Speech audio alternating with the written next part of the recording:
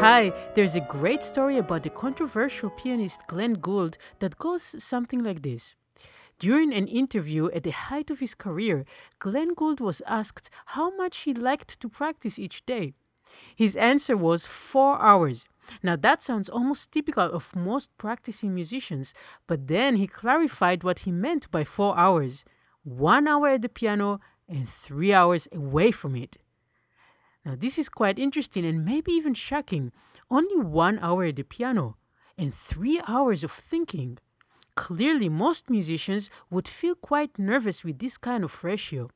And yet, thinking about music in a way that's helpful to performance is an important art and one that very few performers consciously practice.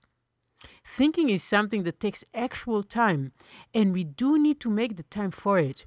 But how do we use this time? Is it really as helpful, as effective, or as necessary as time spent in physical contact with our instruments? One way to practice without your instrument is to imagine that you are a conductor, using your body through gestures to express and communicate the music. Another way is to teach someone else the piece you are practicing. When you step away from the instrument and help someone else with their practicing, you gain tremendous clarity as to how you yourself would like to approach the piece. Once you begin practicing away from your instrument, you'll discover many ways in which this is helpful to you. The important thing is to take that first courageous step of breaking your dependence on the physical contact and trusting that you can do some valuable practicing just by thinking.